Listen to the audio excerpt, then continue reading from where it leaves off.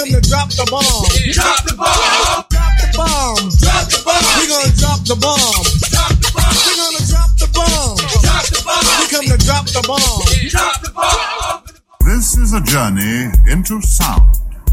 A journey which along the way will bring to you new color, new dimension, new values, and a new experience.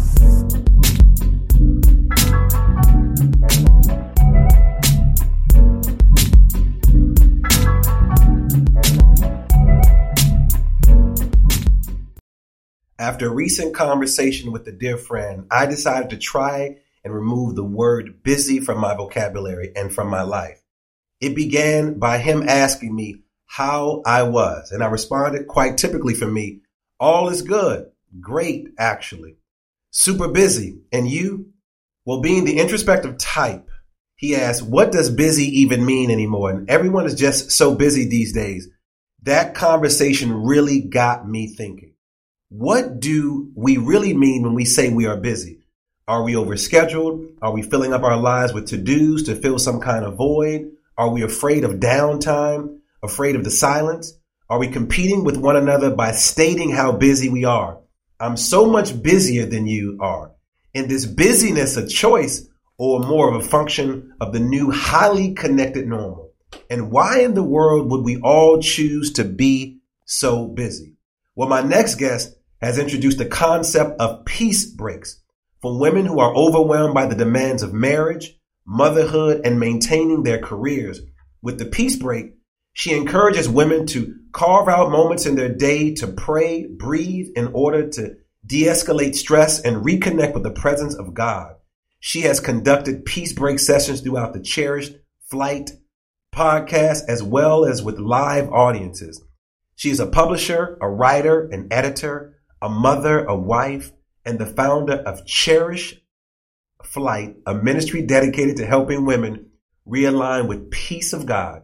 She has produced over 70 episodes of the Cherished Flight, the podcast, where she shares biblical steps women can take to embrace the peace and purpose God has for their lives. In the spring of 2018, she released her book, Inhale Peace, a 30-day journey to realign with the peace of God. The devotional was created as a daily guide for people to connect with the peace of God every month of the year. In July 2018, she launched the Inhale Peace Journey through the devotional, a video series that walks her peace collective through each day's devotional. I would like to welcome my friend, my girl from the South, the dirty South, all the way from Nashville in the building. Welcome, Miss Candace Green, to the Sound Bombing Studios. Thank you for having me. So should we do a quick inhale? Yes. Want to go ahead and give us a quick inhale? Okay. So close your eyes. Okay. You're going to inhale peace and exhale fear. And inhale peace and exhale stress. And inhale peace. Exhale frustration. Man, I had to go with that last one. I was a little frustrated getting out this morning to get my son to basketball practice. So I needed that. Man, welcome to the show. How are you doing? I am doing well. How are you? I am great. I'm sorry I'm a little nasal. It's nothing like a summer cold. I think I've been traveling all over, and you said it, not getting rest, in and out of the cars, the heat, the air is changing, the air conditioning. This has been crazy. So this is the longest I've ever had this summer cold. So I am sounding like Biggie over here. Not that nasal. Not that nasally. So how have you been handling all this success? You got this hot book out. How have you been handling, and how do you been handling this success? It's a day by day thing. I see it as me really connecting with. Me really connecting with my Peace Collective. People who have been following me, people who really need to tap into and tune into the peace of God. A lot of people don't realize that it's accessible to them. It's not just something for other people. It's for all of us. And so to have people contact me and say, thank you, I needed to hear that, or today's entry has really touched me, or thank you for writing this book because I needed it. Thank you for the peace breaks, because I didn't know what I could do to bring myself back into alignment, or just to rid myself of the stress of work or whatever. That really is what it's all about for me. So that even before the book, people were contacting me saying things like that. So that really does help me to know that I'm doing what God wants me to do. Right, yeah, I'm looking at all your posts, Instagram posts, Facebook posts, people taking photos with the book in their hand. Of course, I have my copy right here. I don't know if you autographed my copy. I did. Did you? I'm just double check. Okay, you Yes. did. All right. So I'm so grateful for that. But let's take a step back. Sure. Before you started this journey to writing this book, and before, you are a mom and you are a wife. Let's start with Candace as a writer. When did it dawn on you that you had this gift of writing? Probably in the 7th grade. I used to, when they give you the assignment to do your spelling words, and you had to write your spelling words and the definition and a sentence. That's old school. Yeah. We need to bring some of that old school We stuff do. back. We really do. Spelling definitions. Oh, Yeah, man. and the parts of speech. Oh, yes. I used to create stories out of, my sentences weren't random. They were all stories. So after 3 or 4 assignments, my English teacher said, okay, we need to put you in the Excel writing program, because all of your sentences make great stories. And that's when I started really kind of tapping into the fact that I was a really good writer. And then when I used to enjoy writing papers. I know that sounds crazy. Such a nerd. But That's I such a nerd. enjoyed but it. being a nerd is in right now. Right? You know that. Yes. I probably would have hated to sit next to you in class. You know when teachers call and they ask you to read, and then you raising your hand, and Candace, I'm like, man, put your doggone hand down. But I wouldn't raise my hand because I was very, very shy. Oh, wow. But you like to read a lot, didn't I like you? to read. Yeah, showing off. And my mom and I would actually read the assigned textbooks together, which was really fun.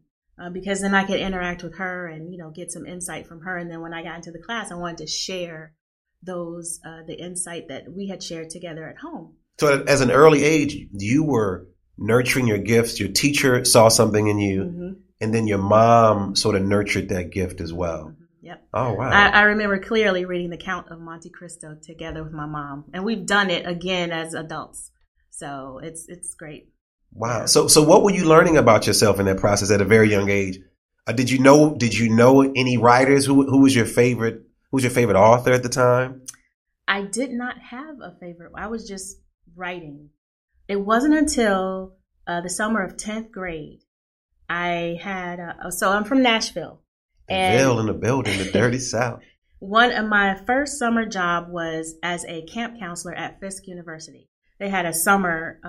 Shout out to HBCUs for yes, those that listen. Yes, Fisk indeed. in the building. And I'm a Payne College alum.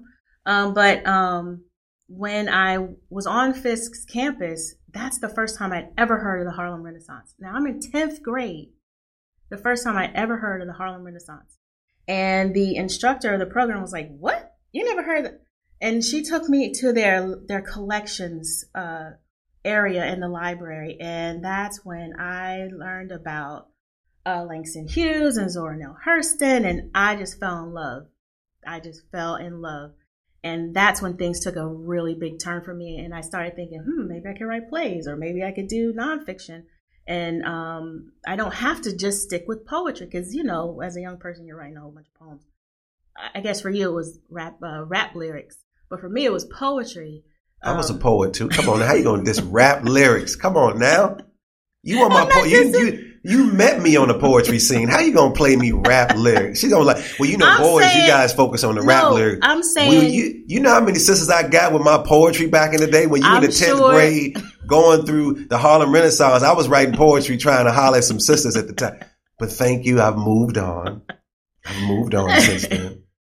But no, but you really got into the Harlem Renaissance. I did, and that's when this whole new world opened up for me, and I just knew this is where I fit. This is where I belong. And I love to bring people on the show to find their callings at a very, very young age, and then also where people really help you shape that. I mean, you mentioned 2 teachers, a 7th grade teacher You mentioned a 10th grade teacher. Of course, you mentioned your mom. And just recently, Jay-Z's teacher, I don't know if you saw the interview. I saw that video. Jay-Z's teacher, I think, was an English teacher. Yes. At the time, and she said that he had something special. Mm-hmm. So to hear that your teachers nurtured you at a very, very young age. So then did you start to hone in your writing skills at the time in 10th grade and in high school? 10th, Start 11th, to go a little and 12th. deeper? Mm-hmm. Actually, I will credit my 12th grade English teacher, Miss Green. No related? No relation? No, Okay. Absolutely no. Okay. You said no. Remember, my maiden name is Oh, Gardner. that's right. Yeah, I forgot. Married Yeah. name is Green. But she was tough. Like, I walked into her class thinking, oh, yeah, I can write. My first paper, I got an F. And I was like, So what did that do to your ego? Oh, it made me say to myself, I've got to prove to her that I can do this, and to myself. And so we did a lot of Shakespeare. And we had to write papers using quotes and things like that. So even though I got an F, the one thing she wrote on my one of her notes was, you have a very good mastery of using quotes to prove your point. That's not easy to do.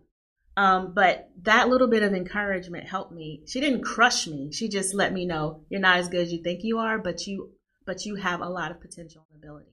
And by the time I left that class, I was getting A's on my paper. Wow. So yeah, Wow. she really pushed me. So when I got to college, it was simple. I was tutoring my friends on how to write papers in college, and then worked in the college tutorial center, and I received a junior certification for editing. So that's when the editing came into play, because the woman who ran that program on the campus, she said, you really have an understanding of how to edit. I want you to take this certification. So I did, and I got a junior certification for editing. And so I would help people on the campus. I would have loved you when I was in college. I would have definitely. I wish I'd have known you back then, because, it's interesting. When I look at some of my students, they have like this running funny joke on Facebook, and they talk about their English teacher, how they just hated going to that class. Mm-hmm. But then they realized once they got older, and many of them have gone on to college, and they have careers either in writing or that requires them to write. Mm-hmm. They thank that individual. Mm-hmm. So when you're writing, where do you actually go? Like where do you go? Do you physically go somewhere, spiritually go somewhere? Where does writing take you? What's the zone? My writing zone. And you know what? Because when you're talking about the word busy, being a mom and a wife and working, it's very hard for me to get into that zone for myself personally. Like, I do a lot of writing for other people. But for me to get into that zone, it takes a minute. So last week I was away at a conference, and one day I just took the day for myself. I slipped away from everything, went to this restaurant, sat in a booth, and it just happened. And I was able to reconnect with my writing self. It just felt good. No kids asking for anything. Nobody Your husband not asking, hey, where's my bow tie, my cufflinks? Right. Just felt good. It was just me being me by myself, having that opportunity to just flow. Well, so let's talk about busy people, because everybody doesn't have that opportunity sometimes. What advice do you have for, and I know a lot of your writing is geared towards women, but of course I read this book as well. What advice do you have for women that are out there who are living busy lives, who have these gifts? There's a great film I love called The Shift by gosh, man, I should know this. The Shift, by Dr. Wayne Dyer. And in The Shift, he talks about a woman who is an artist, and the children of the mom don't know that their mom is an artist. So she has like some coloring. It's like, Mom, we've never seen you draw. We've never seen you paint. And she goes into this show, and then she locks herself in the bathroom, and her husband comes in, and she needs a peace break, a place to go to be by herself. And he busts in, and she hides everything. So how do you then help moms or just busy people sort of remove themselves from that environment to then tap back into that childhood where we imagined, where we were creative at our very, very young age, where nothing mattered about it just mattered about being a kid? What steps can you share with us for us to get to that level? Well, that's where the peace break comes in, actually, because with everything going on in the world, in your home, just on your block, whatever. You have to make some time. It really is an intentional action that you must employ into your schedule, in your day, in order to get back to that point, to get to that peace break. That's a moment where it doesn't matter how long it is, 5 minutes, 15, 20, whatever. You must schedule it on your calendar. For me, that's what I have to do. It is there every day at 12 o'clock. It pops up. It doesn't have to be noon for you, but you have to create time on your schedule for yourself.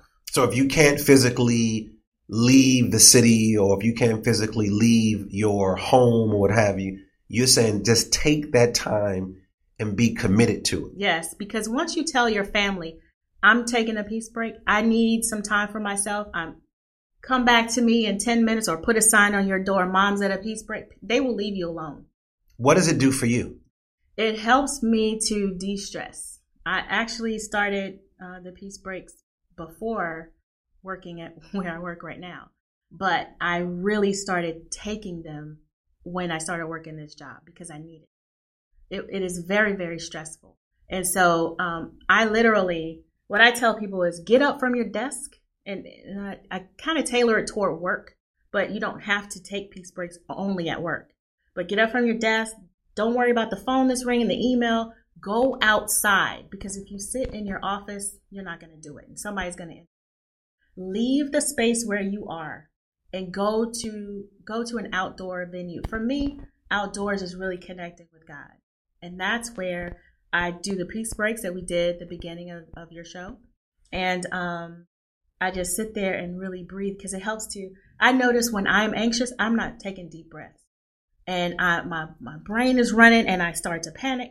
But if I give myself a moment to just breathe and just really just pray, because sometimes I do a prayer as I'm doing the peace break. It helps me to regulate my breathing. What's going on? There's something in here. Regulate my breathing, and then really just get myself calm. And then you feel the peace of God settle over you. There's nothing. So what are you hearing from some of your readers of the book and some of the folks that you've been walking through the peace break? What are some of the responses that you're getting in social media, or some of the phone calls? What are people saying to you? It's really allowing them a moment to be introspective and to say to themselves, what can I do to really connect? Every day has a different theme.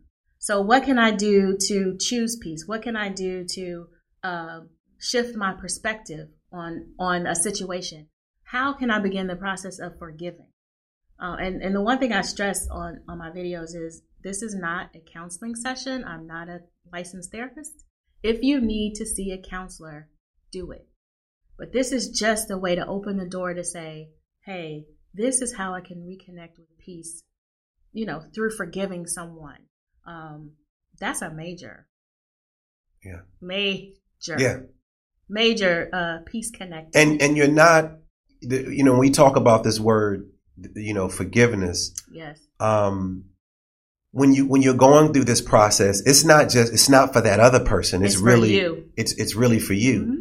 And I think when we hold on to that pain and that frustration, and we look at the person who's moved on and we say, something might have happened years ago, and you're like, I can't believe that, Richard has forgotten about it. Richard has moved on. We're talking that happened like in 1987, and you're still holding on. And then you're upset that this person has moved on.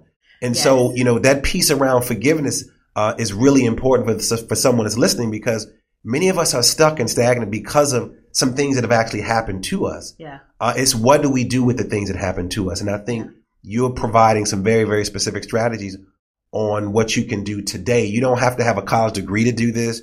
You don't have to have a social media account, a vehicle. It's just physically removing yourself, and then mentally and spiritually removing yourself, and actually going inside internally. Yeah. Why do you think most people won't do this? Why won't people do this? Because people don't want to believe that they can take the time to do this. It's like self-care. And people don't believe that it's for them, or that they can do it, or that God would actually create peace for them. I think we have to really believe that God looks at us, God knows us, God loves us, God provides His peace, grace, mercy, favor for us individually. It's not just for, the leader of a church or someone who seems to be spiritual or whatever. It's for each and every one of us. And if you don't believe that, then you're not going to seek it. That's just my opinion of why people don't do it.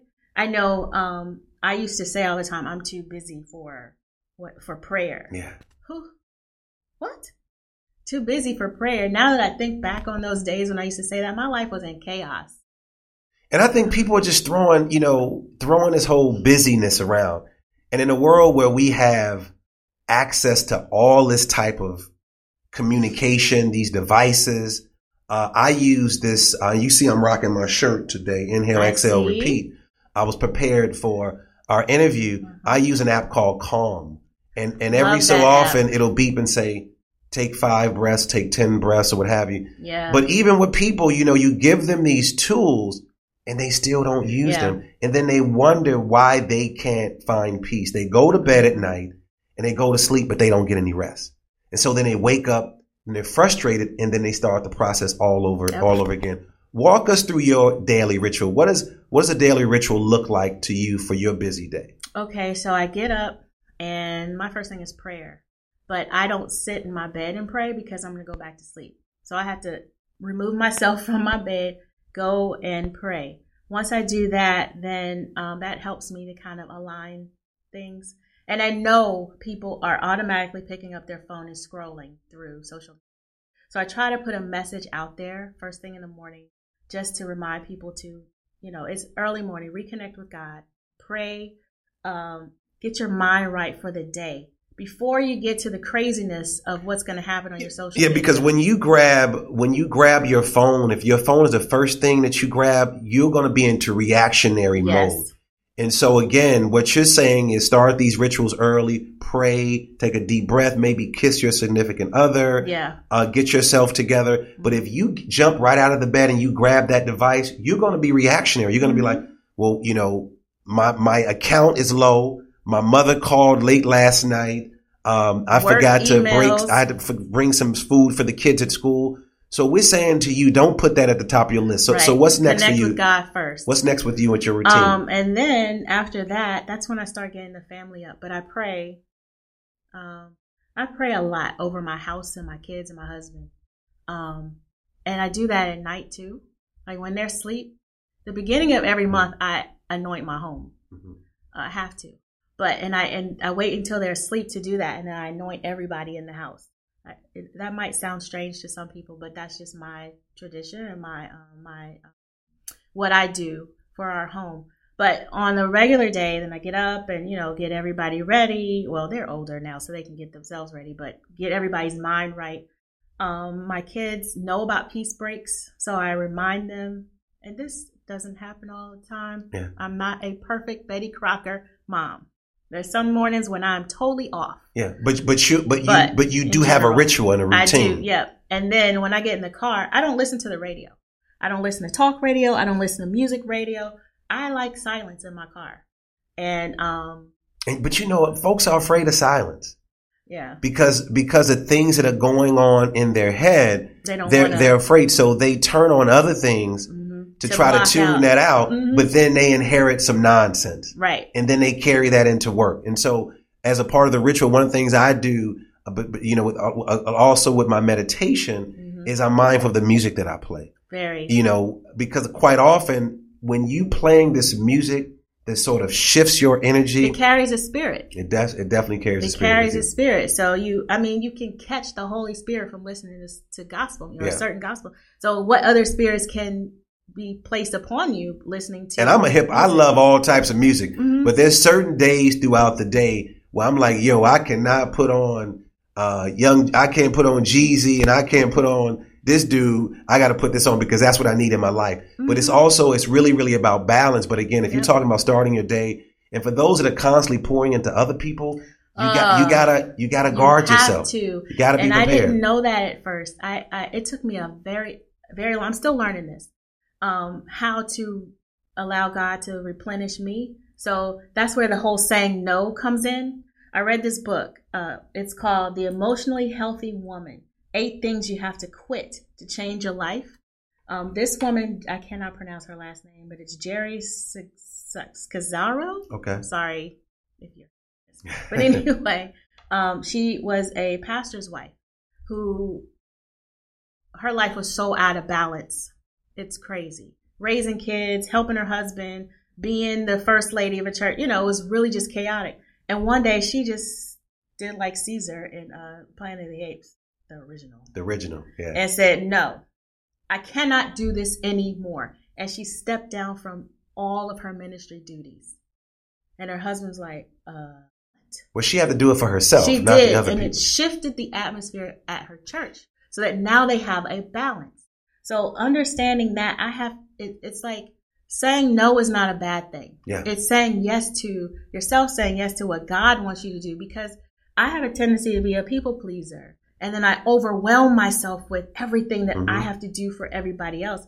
And then I become resentful and bitter at that person when it's really my fault. Yeah. Because I didn't say no when I could have said Yeah, no. no is sometimes the hardest word to say, but it's a lot of power in that. Yeah. And it surprises people when you do say no, because we're used to, because when you're saying no to when you're saying when you're saying no to something, it's shutting that off and saying, I refuse to do that. Because quite often we're saying yes. And when you say yes to something, you're saying yes to a whole lot of things that you didn't realize that you were signing up for. So it's important to understand the power of no. There's this great TED talk by this brother named Reginald Strobel. I think his name is Reginald Strobel. He talks about the power of no. And again, being a mom, being a woman, quite often, and you said being, who you are, you're constantly trying to please people. And then in that process, you're losing yourself. Totally. And I know what happens when you lose yourself in the people that you're around, either being a mom or a dad or the work that you're actually doing. And so that book was an inspiration to use. So let's talk about your book, Inhale Peace. And in the first session, now you're doing these posts, right? These video posts. So we're going to start off with one of those posts. Let us know what we're going to be seeing. Okay, so actually it's day 11. And this one was called Sometimes It's Me. And it's all about how we destroy our own peace with bringing chaotic people into our lives, or the way we think and speak. We're speaking death and thinking death. We're not speaking life to ourselves. And that brings its own type of energy and own type of spirit. And so this that whole day, Inhale Peace Day 11, is all about what we can do to break that pattern so that we are not the person that's wrecking ourselves. And, it all starts with accountability, self-accountability, and looking at you and saying, okay, that's me. All right, so let's check it out. Hey, Peace Collective. This is Candace Green. I'm coming at you on Wednesday morning. Wednesday morning of week 2 of our Inhale Peace journey through the devotional. Again, we've had such a great time over the past 10 days, and today is day 11. So on Inhale Peace Day 11, we're talking about sometimes it's you. Sometimes it's you. The scripture says, "For God is not a God of disorder, but of peace." 1 Corinthians 14:33. God is not a God of disorder, but of peace. If you notice that your life is, that you are surrounded by chaos, confusion, constant just strife, then you know that God is not present in that strife. Not that he's not with you, but that his peace is not present in the midst of that strife. Then there's something that you need to do, which is, ask yourself, am I filled and surrounded by chaos and confusion, constant arguments and disagreements, or does my life reflect peace and order? Take a moment to assess your life, the people in your life. What's happening in your life? Are you choosing to live in chaos? Is it a choice? Is it something that you subconsciously are bringing into your life? See, the thing is, sometimes it's you. Sometimes it's you bringing the chaos because you've invited the chaos into your life. And it is you that can remove the chaos.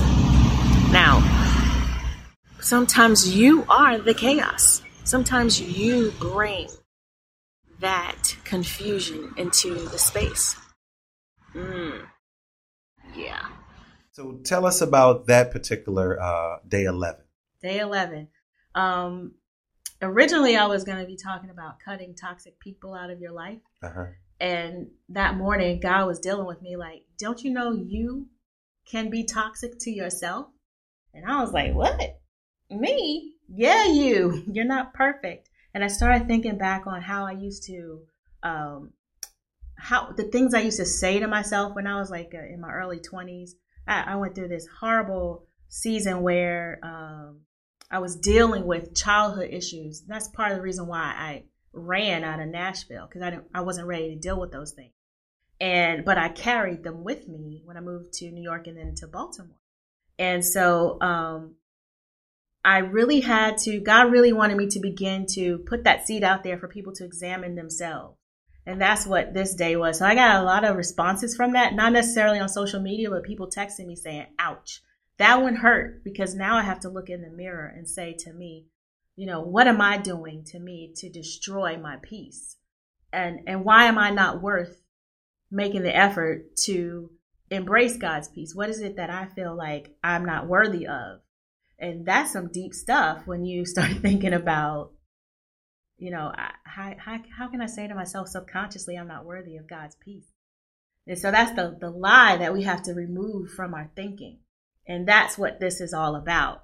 So as you walk us through this book, let's walk us through, how does one use the Inhale Peace, the journey? Okay. How do you go through this? So it's a daily devotional. You don't have to necessarily use it on the, you know, 1st through the 31st days of every month. But you read the passage, and then you write your reflections. I always tell folks to have a journal next to them, because this is not enough space for you to write, you know, your reflections or what God may be telling you in response to what you've read. And also a Bible, because you might want to do some deeper reflection. And so that's really it. And then there's a nugget of peace that you can kind of take with you every day to remind you about what that day's reading was all about. So while writing this book, what did you discover about yourself?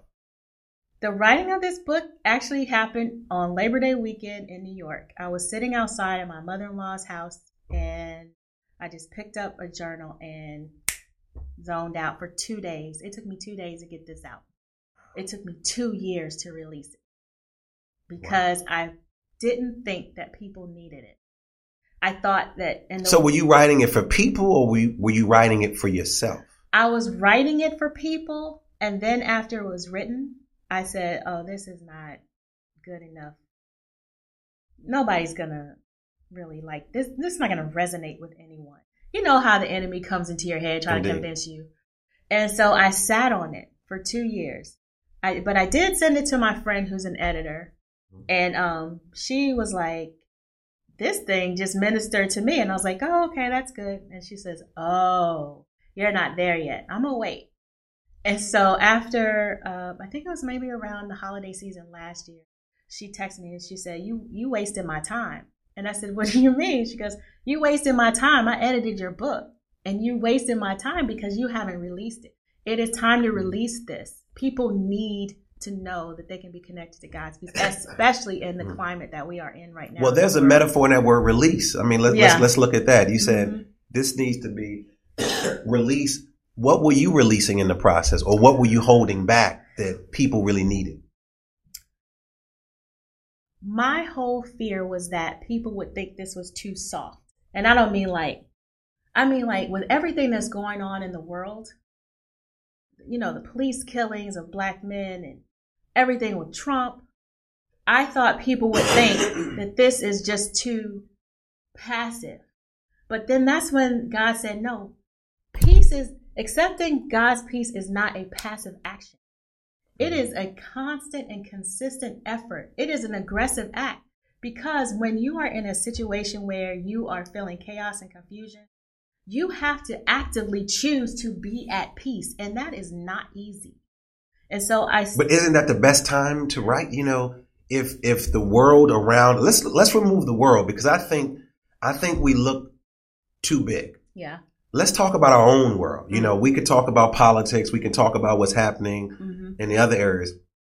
But let's look at our own world and the chaos that's actually taking place. Wouldn't this be the best time? Well, it would be, but I had to believe that and say, okay, you know what? I'm going to release this, and because God wrote it, and because who writes a book in 48 hours? And it just flowed out of me every single day. The scriptures, like I went through first and I looked for this, all of the scriptures related to peace. I found 31 of them. I'm like, oh, this is going to be a devotion. Okay, God. And then the wording just came. So why focus on women? As I read your bio and we talked about a journal and a journey for women, why just focus on women? You know, can men not read this book? No, men can read this book. I encourage men to read the book. I think I base a lot of men's opinions on my husband, like, and his mindset. We're total opposites. But I believe that for me, my ministry is more geared toward women. Okay. Not to say that men are excluded, because I have a lot of men in my Peace Collective too. But I'm looking at this from the lens of wives, mothers, the expectations that people have for women as sister friends and daughters and caretakers, taking care of everything at work, and how that can just overwhelm you with everything, and even with your children and their needs. And when you have multiple kids, every child has a different need, and you're working as a mom to meet those needs, because you're the nurturer in the house. Not to say that fathers can't be nurturers, but it's a different type of nurturing that comes from moms. And so that's one of the reasons why I gear it toward women, because I think that women, we also tend to, I think, discount ourselves, put ourselves on the back burner, feel guilty when we take some time alone, or when we say, I need a break. We feel guilty about taking that break, so we cut our breaks off. We that I've done that in the past. Where I hear that a lot from a lot of the women we bring on the show. A lot of women who are CEOs, I mean, high performing women who struggle with, running a Fortune 500 business or Fortune 100, and then have to manage their children, then have to stay healthy, then have to look the part. I'm learning that, of course, raising two daughters. Yeah. I'm learning that as well, that we all need those breaks, but I definitely see women needing that much more, because, as you just said it, we are just two different animals. And the way we see the world, even when we were preparing for this, you was like, how's my hair looking? How I feel? And I'm like, home girl, let's just get this thing started. But you're mindful of that, which is great, because a lot of women lose that. Yep. They lose that. And if you listen to Michelle's comedy, my wife, you listen to her comedy, she talks about, I'm not going to lose my womanhood because I have 3 children and a husband and a dog, and we live in this great neighborhood. And so I applaud you for writing that. But I just wanted to be very clear that men and women can read this. They can men and women. Yep. Okay. Definitely. And my brother is one of my biggest cheerleaders. He's read it several times and passing it on to his male friends. Okay. So what brings you the greatest joy in life right now? Greatest joy comes from? My greatest joy right now is cherish fun, and knowing that I'm operating in the zone that God needs to be operating. I enjoy it tremendously. This thing wakes me up in the morning, and just thinking of how can I let people know that God is there for them, that they are not alone. It really does. It wakes me up in the morning. And that's what passion and purpose is about, is that you doing this work. But has there been a moment in life where you just wanted to just sort of walk away from this type of? Is there one person you might have come in contact with, or maybe a childhood memory that just sort of resonated in your head that still sort of pulls you back? Yeah, I mean, I'm not perfect, and there are things I still need to deal with and issues, I think, but I'm coming to a point where once you hit 40, things kind of change. And I'm coming to a point where I'm beginning to understand me. And not only that, embrace me and my uniqueness, which at one point I thought was really a bad thing. I used to think my voice was bad. I used to think my So was that bad. internal, or were those people saying that to you, or were those just voices in your head? It was internal. And then, when you go through that whole thing as a teenager where you're different and people are like, I don't want to be bothered with you because you're different. The way you see the world, and the way I see the world, the way I talk. I don't have a Southern accent. you definitely don't have that. I have natural. never had one. My entire family they have it. Yeah. I don't want to say country. But you just said it right. Yeah. Country grammar, as Nelly talked about. So how did you shake that though? How did I shake it? Yeah. Was it the teachers that invested in you? Was it your mom? Was it you just had? It was moving. Moving. So physically, was it a physical move? Was it a spiritual move? Moving from Tennessee to Maryland and interacting with different people and learning how they kind of looked at the world made me appreciate how I looked at the world and my perspective. But not only that, what I bring to the table, because I have some skills and I have some great insight, and God uses me too. So it was just accepting that that really changed things for me. Okay. So walk us through a peace break. Yes. All right. So how do we approach this? Just take us step by step. Okay. So you remove yourself from wherever you are. Because if you stay in that same space, especially if you are at work. So physically remove yourself. Physically remove yourself. Because if you're at work, somebody's going to come into your office, your phone's going to ring, you're going to get an email, you're going to be distracted. So you walk outside. And like I was saying, outdoors really helps you to reconnect with God. And then you close your eyes and you just inhale and exhale. It's like deep meditative breaths. Mm-hmm. And you give yourself that time to just breathe and just be silent and then pray. It's really meditation with prayer added in. And you use words, so take us through. Oh, okay. You want to go through a peace break right now? Yep. Okay. So then start off. So actually walk us through a peace break. Okay, step so by you step. Close your eyes and you inhale peace and exhale fear. And inhale peace and exhale worry. Inhale peace and exhale frustration.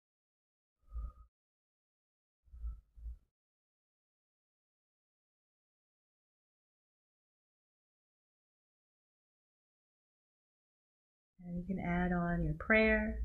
You can talk about whatever is causing you to feel anxious. Whatever it is, the whole point is to leave it right there. Or you can just sit and be silent.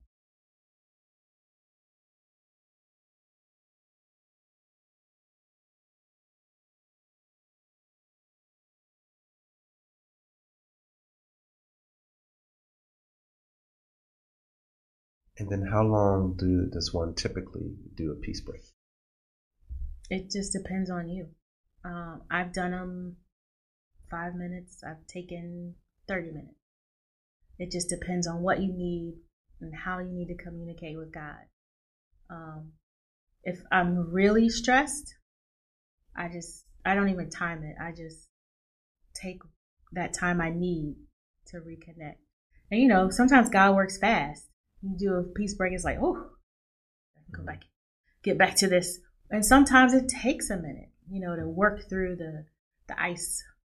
Now, speaking of working through some things, I know throughout our conversation, our sidebars, and this basic conversation, there was some personal things that you struggled through with your dad. Yeah. That sort of are coming out with the work that you're doing. Let's talk about that. So I had, like many of your listeners maybe, a very tumultuous relationship with my father. We were estranged for many, many years. And so once I started having children, I really wanted to reconcile with the peace. And I think after I had my daughter is when I said, I'm releasing all of my anger, my frustration with this situation. Whether we reconcile or not, I have peace now because I have forgiven you. I just remember writing that and speaking that out. My daughter was born in 2010. Went home for Christmas. Again, I'm from Nashville, Tennessee. Went home for Christmas in 2005, which is really ironic because that's the same. It was 2014 because that's right before I relaunched Cherish Light. And my father found out I was home, and he texted me, and he says, "Hey, I wanna have coffee with you." So I'm like, looking at my phone, like, what? My dad wants to have coffee. Okay. So this is the day we were leaving. I told my husband, I said, we're gonna have to delay leaving because my dad is calling to have coffee with me. He's like, go ahead. I met my dad at a Starbucks, and we sat in Starbucks for 5 hours. 5 hours talking. And the things I learned about my dad had been very ill, and he said that God told him he needed to make things right with his children. But, and he needed to do it immediately. And so we talked about, I was able to unload everything, how I felt. That typical kid sitting on the stoop with the luggage waiting for a dad that never came. Yeah, I know that feeling. Feeling like I wasn't worthy enough for him to be in a relationship with me. I thought, when I was a kid, I was very, very chunky. And so I thought, you don't want to be my dad because I'm fat. I mean, those things that go through a kid's head. Then I thought, okay, well, I'm ugly. My dad doesn't want, all that craziness. I told him all of that stuff. He cried and he said it was never, ever you. It was the guilt that I felt that I had, that I was harboring, that kept me from you. And so the further I could be away from you, the less guilt I would feel. But the more, those times when I saw you, I couldn't see you. I saw my guilt at not knowing who you were, what you liked. I didn't know anything about you because I wasn't a part of your life. And so to sit there and, have my father tell me these things, this is the thing you dream about. It just really freed me, but I had to release my anger with him first. And that was like. So did you come there with your anger? Like, I'm about to tell this dude off? No. You had no expectations? I'm not going to lie and say I didn't have any expectations, but I didn't have any anger. Didn't have any anger. So no expectations in what was going to actually happen. I was just willing to listen to what he had to say, because what I was learning was in forgiving someone, sometimes you have to put yourself in their shoes, a perspective shift. I'm an incest survivor, and I had to, in order to forgive that person, put myself in her shoes because she was raped as a child. That was her family culture, which was normal to her, which is what she brought into my household when she came to visit.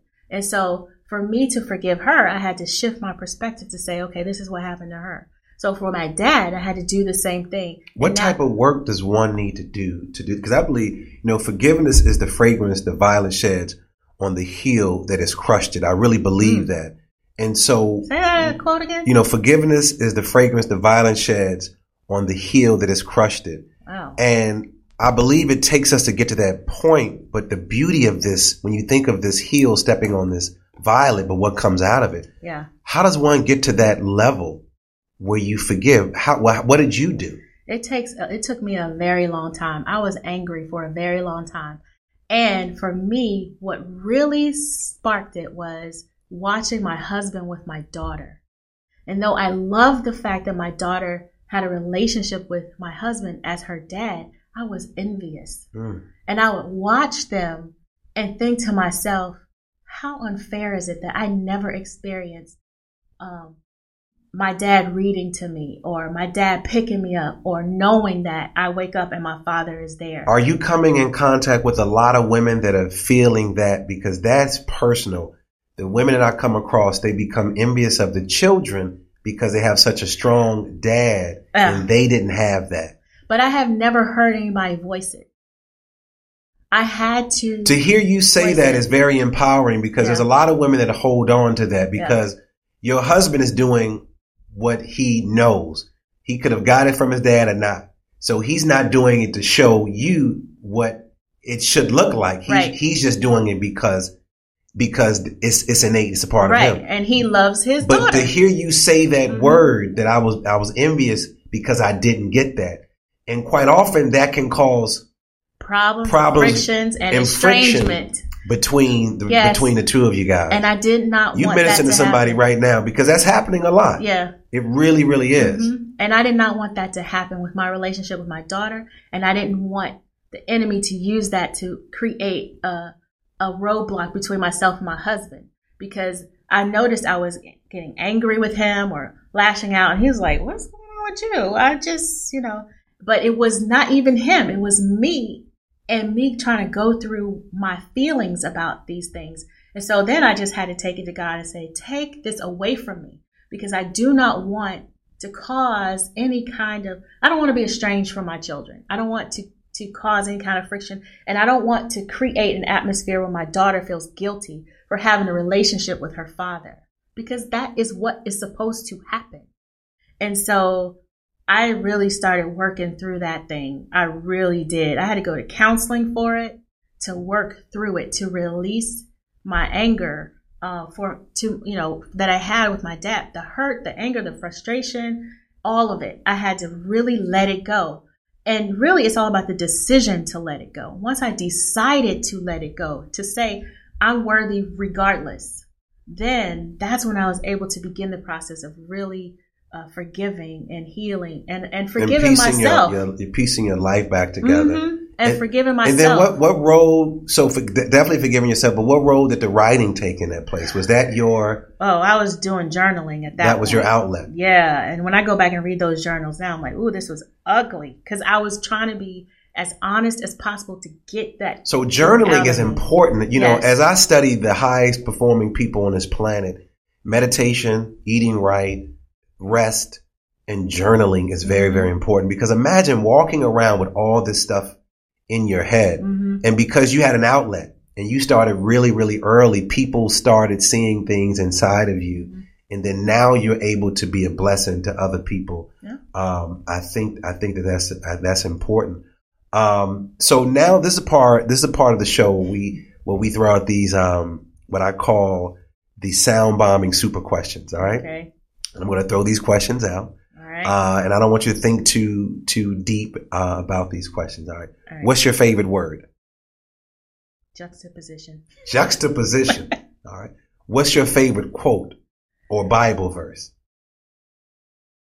I threw Bible verse in there because I know you can pull out your book. Favorite quote or favorite Bible verse? Yeah, I do have. It's actually day 11. For God is not a God of disorder, but of peace. 1 Corinthians 14:33. Okay. What dead person would you most like to meet or get advice from? My grandmother. What is the book or books you've given most as a gift, and why? The Emotionally Healthy Woman. To my friends who I know need to read it. What is one of the best or most worthwhile investments you've ever made? It could be an investment of money, time, energy, etc. The time to allow myself to do Cherish Flight. And what's your superpower? I really think I'm becoming a very peaceful person, like for real. Like I really do. And I believe that when I bring that to the atmosphere. So, and people have said that to me many, many times, like, oh my God, you walked in the room, I just felt peaceful. It's not me, it's God operating through me. But I like that I feel open to allowing God to use me in that capacity. So what's next for Candace Green? Working on the next book. Got a title? I can't share that. Can't share that? Okay. Nope. But I'm excited about it and what God has for me. And so how could our listeners get in contact with you? So you can find me on my website, cherishedflight.com. I'm also on Instagram, Twitter, Facebook as Cherish Flight. My podcast, which is on hiatus for the summer, comes back at the beginning of August. Cherish Flight, the podcast. You can find all of these great things on my website, cherishedflight.com. And if you are in need of the book, you can go to the website there, click on CF Shop at cherishedflight.com to purchase the book. And also watch all the videos if you need to get caught up, journey through the devotional there as well. Well, this has been an amazing interview. I just have to publicly thank you because Candace was really the inspiration when I decided to do sound bombing. She was one of the first people I reached out to about technology, about subject. We talked about names and we talked about music and we talked about guests and we talked about social media. So you were really, really a light in that tunnel for me to allow the creator to sort of use my voice. So it was an honor to have you on the show. I was really looking forward to sitting down with you. I'm enjoying the book. And thank you for coming to the Sound Bombing Studios. Thank my producer, Darius Wilmore, and Supremacy for our theme music, and all of our listeners out there. And as always, believe that something wonderful is about to happen and that some people miss the message because they are too busy looking for the mess. Thanks for tuning in, and do something for someone other than yourself today. You have been listening to Sound Bombing.